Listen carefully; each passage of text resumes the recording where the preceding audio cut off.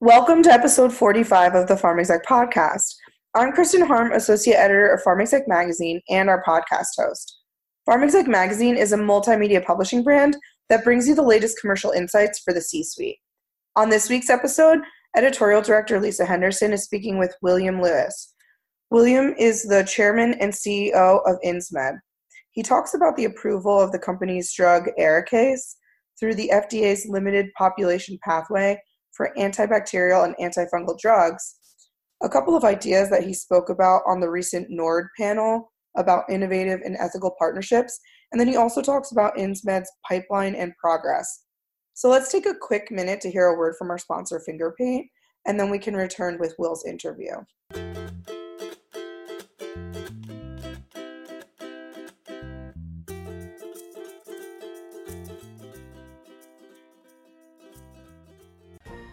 What's the color of commitment? What's the color of success or engagement? These aren't your everyday questions. But at Fingerpaint, we ask them because we've found that once you open your eyes to new approaches, new colors, you see a whole new world of possibilities. Fingerpaint, never paint by number.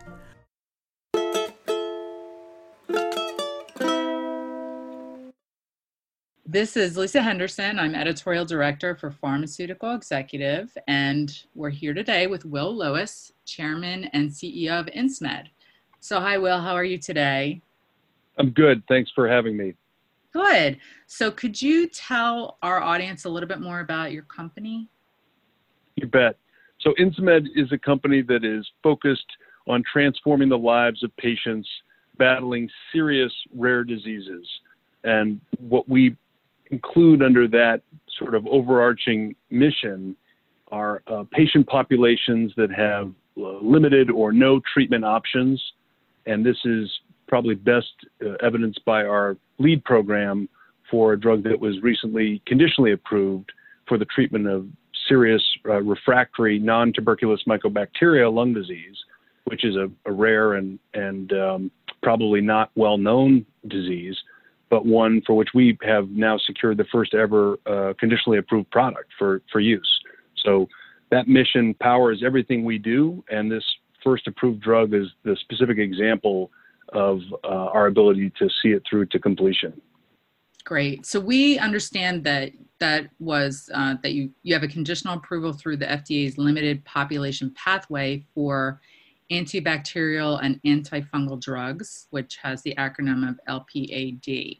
So could you explain that a little bit more around the ARIKAYCE? You bet. ARIKAYCE was approved.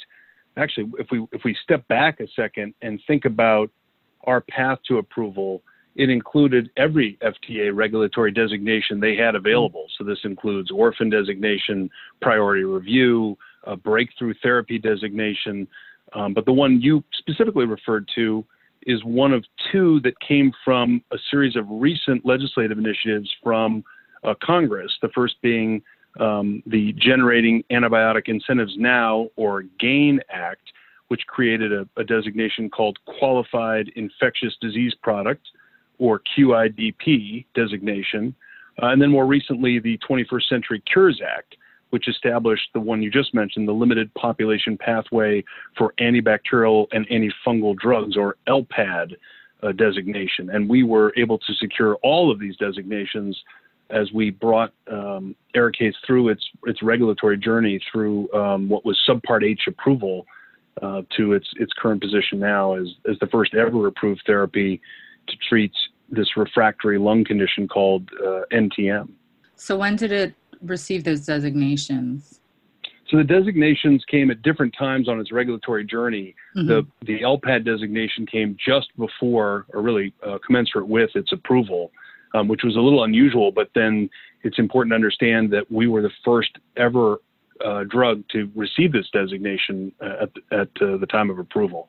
So we are really the test case for the use of the LPAD designation.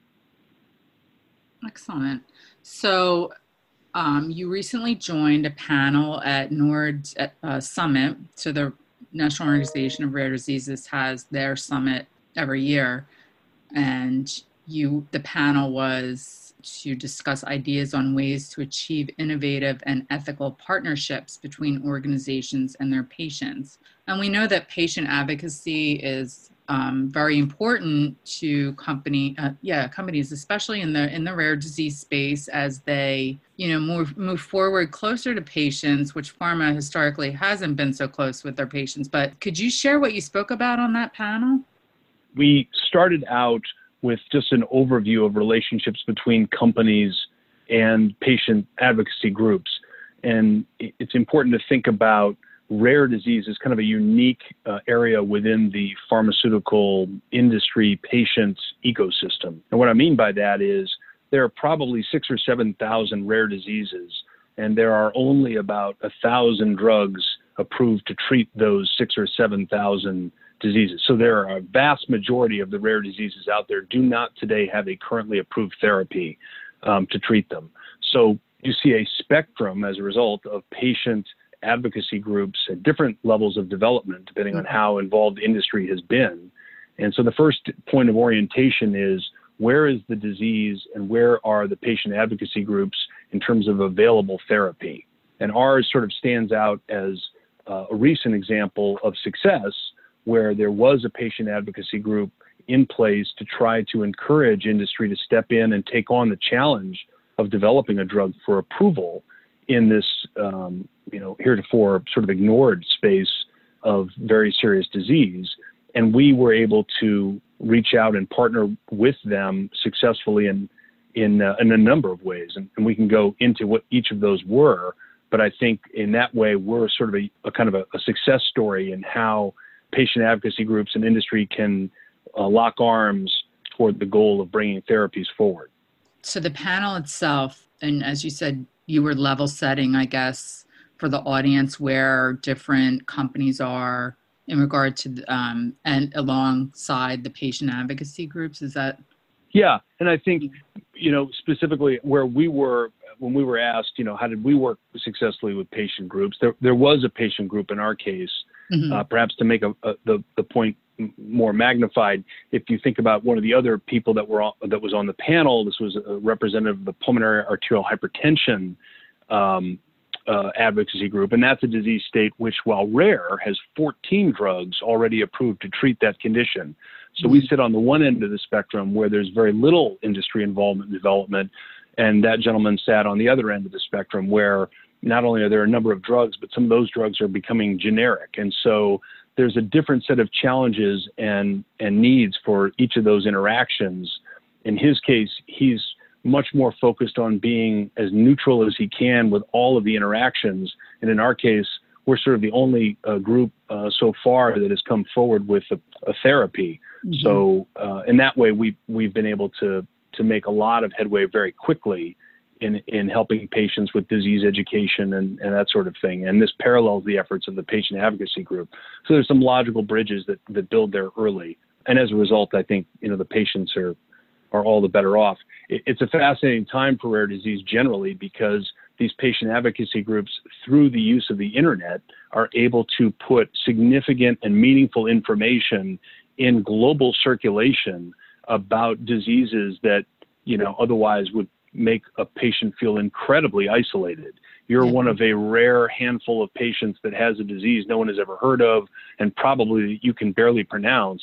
And yet the first thing you do today is you go type that into Google, and it would immediately populate a patient advocacy group that you would link to, and it would provide you information about the disease, clinical trials that are underway perhaps, and perhaps the most important element, other people who have the disease, so you can begin to understand that you're not alone and that there are resources and other people out there with whom you can connect.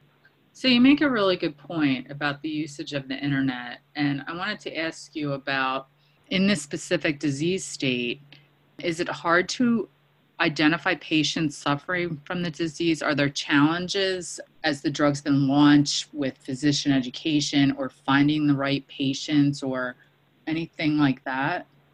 One of the biggest challenges for all rare diseases is what they call patient finding. And that is, you now finally have traveled the long journey and invested all the resources necessary to gain approval of a therapy.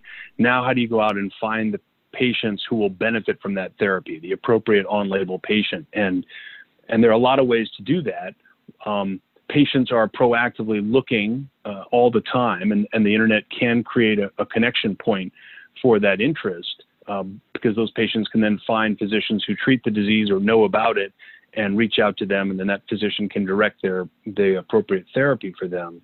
But for us, I think, the way we've tried to enhance our patient finding efforts is to use some of the more cutting edge tools and techniques that are out there. And one of these is a kind of machine learning. So because of the availability of so-called big data, that is information about patients that's blinded. You don't obviously know the patient's name or any of the salient details, but you know that they are a patient who has received treatment for NTM. And with that database of information comes a whole host of associated characteristics of the patient. Again, it's depersonalized, but I can understand that there is a patient with NTM who has certain characteristics: age, gender, weight, those sorts of things, and then many more specific medical conditions. And what you can do is essentially go in and harvest that information in a way that creates a typical patient profile. And with that typical patient profile, then run that profile against all other databases of patient information and see, are there patients out there today who have the disease and are probably not getting treated or have not been in touch with a physician? And while we wouldn't reach out to those patients, we know generally where they are in the country, and we can reach out to the physicians with disease education and awareness, so that what we call the index of suspicion is raised by the physician who might not otherwise think of these rare diseases when their patient comes in with these confounding symptoms. Because one of the biggest challenges in rare diseases, patients have these incredibly painful, long journeys of time to diagnosis. And so it's a long explanation for how you gain access to information, utilize the information, educate physicians, and ultimately help the patient benefit by gaining access to therapy. That's fascinating that you can use that machine learning in that way and help the physicians find those patients that, can benefit. It's an incredibly promising and humanistic side of this otherwise a depersonalized big data discussion that you hear in the media all the time. This is really taking the sick patient and putting them in touch with the most skilled doctor in the shortest period of time. And that's going to change people's lives. So as you said, you have to go to the physician, you have the de-identified data, you can't actually identify the patient. But I guess that gets into switching back to the panel discussion, the ethics around organizations and their patients and that kind of thing. So what were some of the audience thoughts or questions to the panel? What were they most interested in? Well, it's interesting. One of the things that I always reflect on the most is that there is a very intense commitment on the part of industry players. And I would say this is the vast majority of industry players. We're all aware that there are those in every industry that don't perhaps act as we would like them to. But the vast majority of people are intensely motivated to help these patients. And certainly Insmed falls into that category.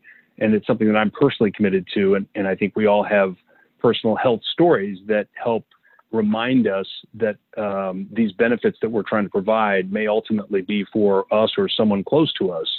And that makes it very real.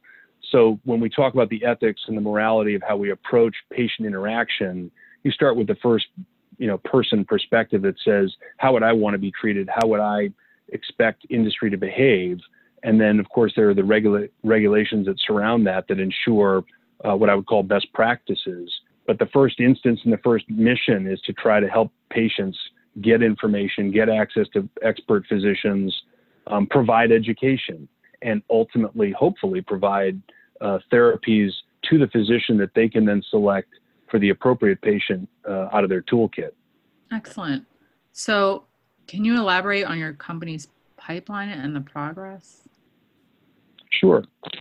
So as I said before, we're focused on helping patients who face serious and rare diseases And in the first instance, we focused on this disease called pulmonary non-tuberculous mycobacteria. And even within that, we've tried to target the patients who have failed all other prior therapies.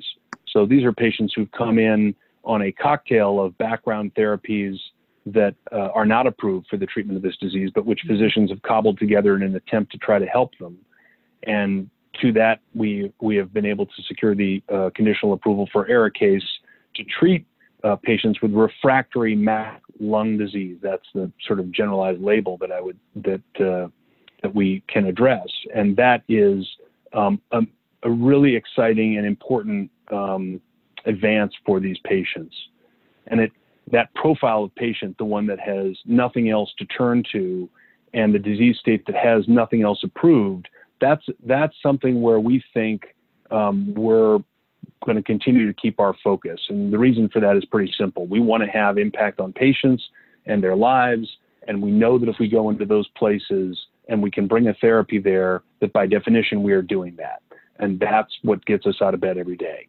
And when I think about the opportunity beyond refractory MAC NTM, there are other types of patients with NTM who have nothing approved.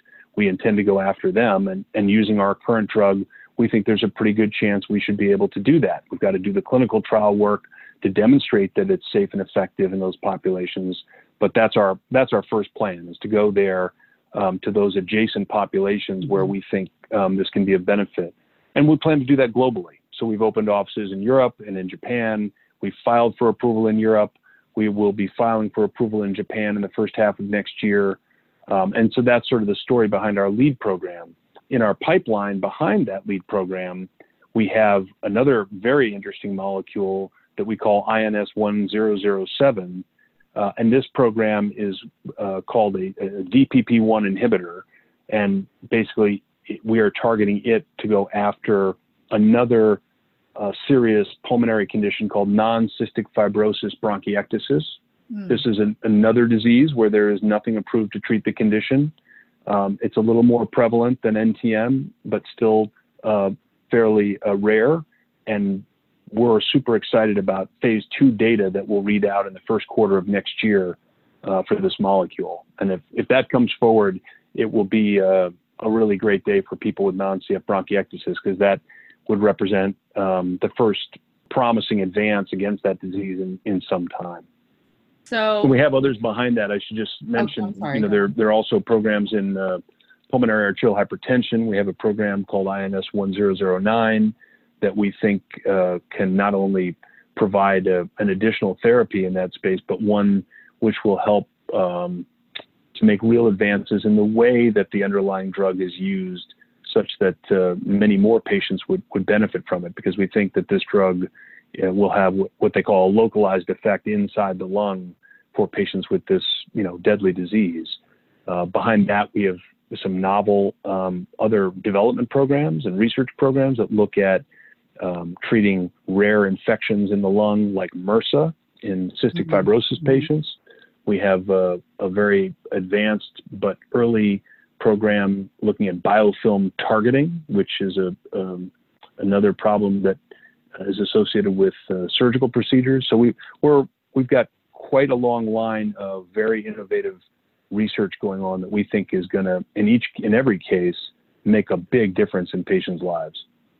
It's amazing, the pace of innovation, right? I wrote a article, I got my editor's letter about that for November. Just the amazing pace of how quick our science is evolving is just astounding. It's hard to keep up with. Well, I think it is for everybody, including, quite frankly, the scientists, because we're in an interesting time where if we just focus on something like the cellular therapies that are out there, these are transformational at the root cause of disease.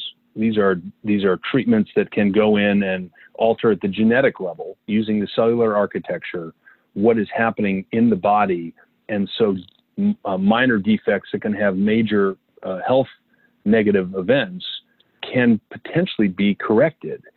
And, at the scientific level, that rate of change is so advanced and so dramatic. As you say, it's hard to keep up with. But then once you've achieved that, it raises all kinds of interesting additional challenges that people don't typically think about, like manufacturing, or the ability to take that novel piece of science.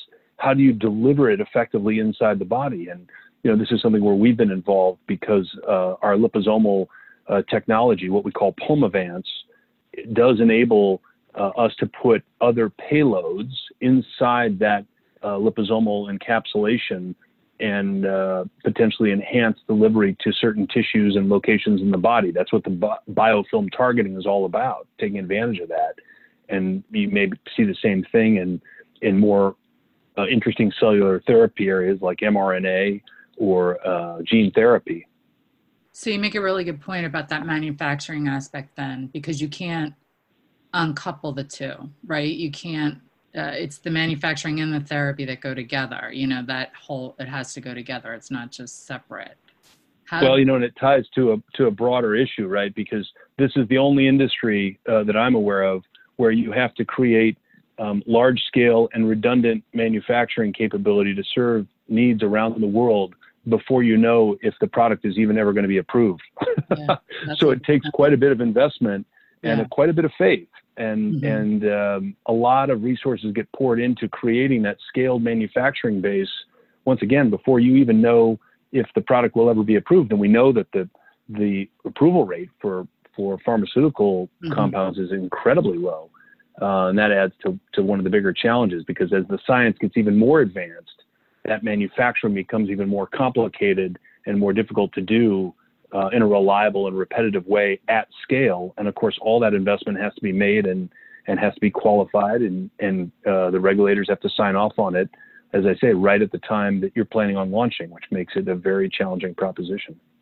I think we're probably going to be talking more about that issue, the manufacturing and the complexity around that.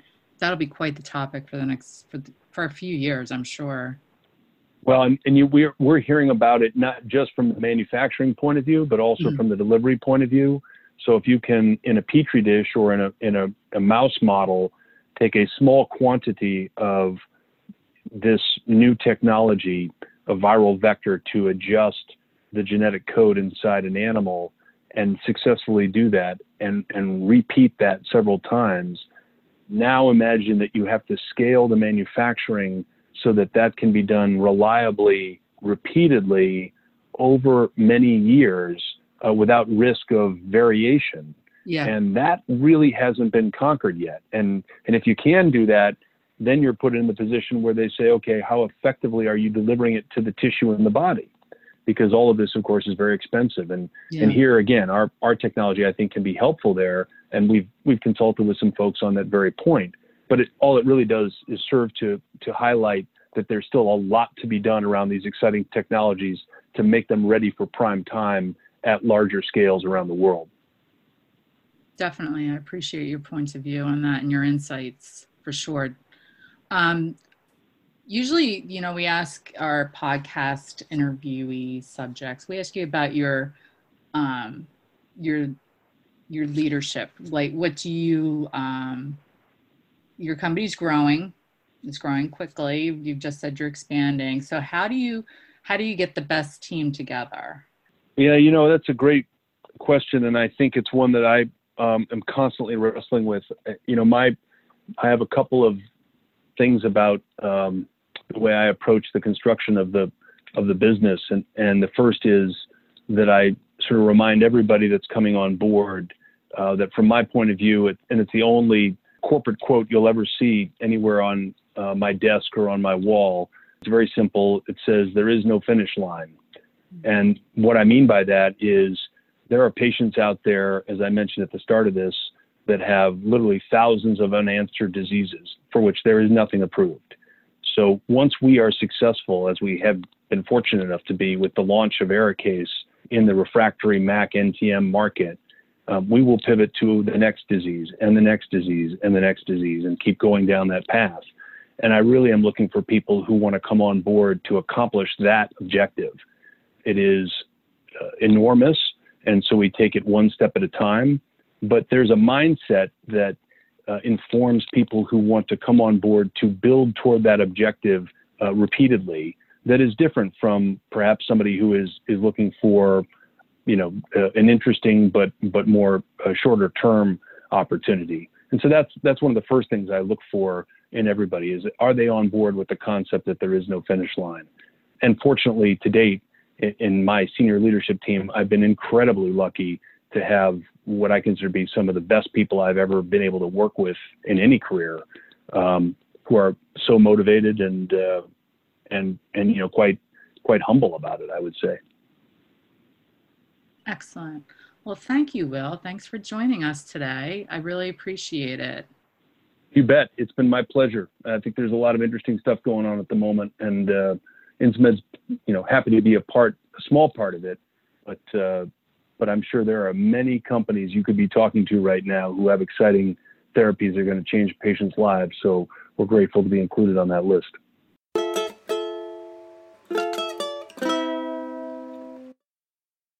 Fingerpaint. Never paint by number. Find us online at fingerpaint.com. And now it's time for this week's leadership tips from pharma execs. This is Will Lewis, Chairman and CEO of Insmed, and my leadership tip is hire the very best team you can and ask them, how can I help?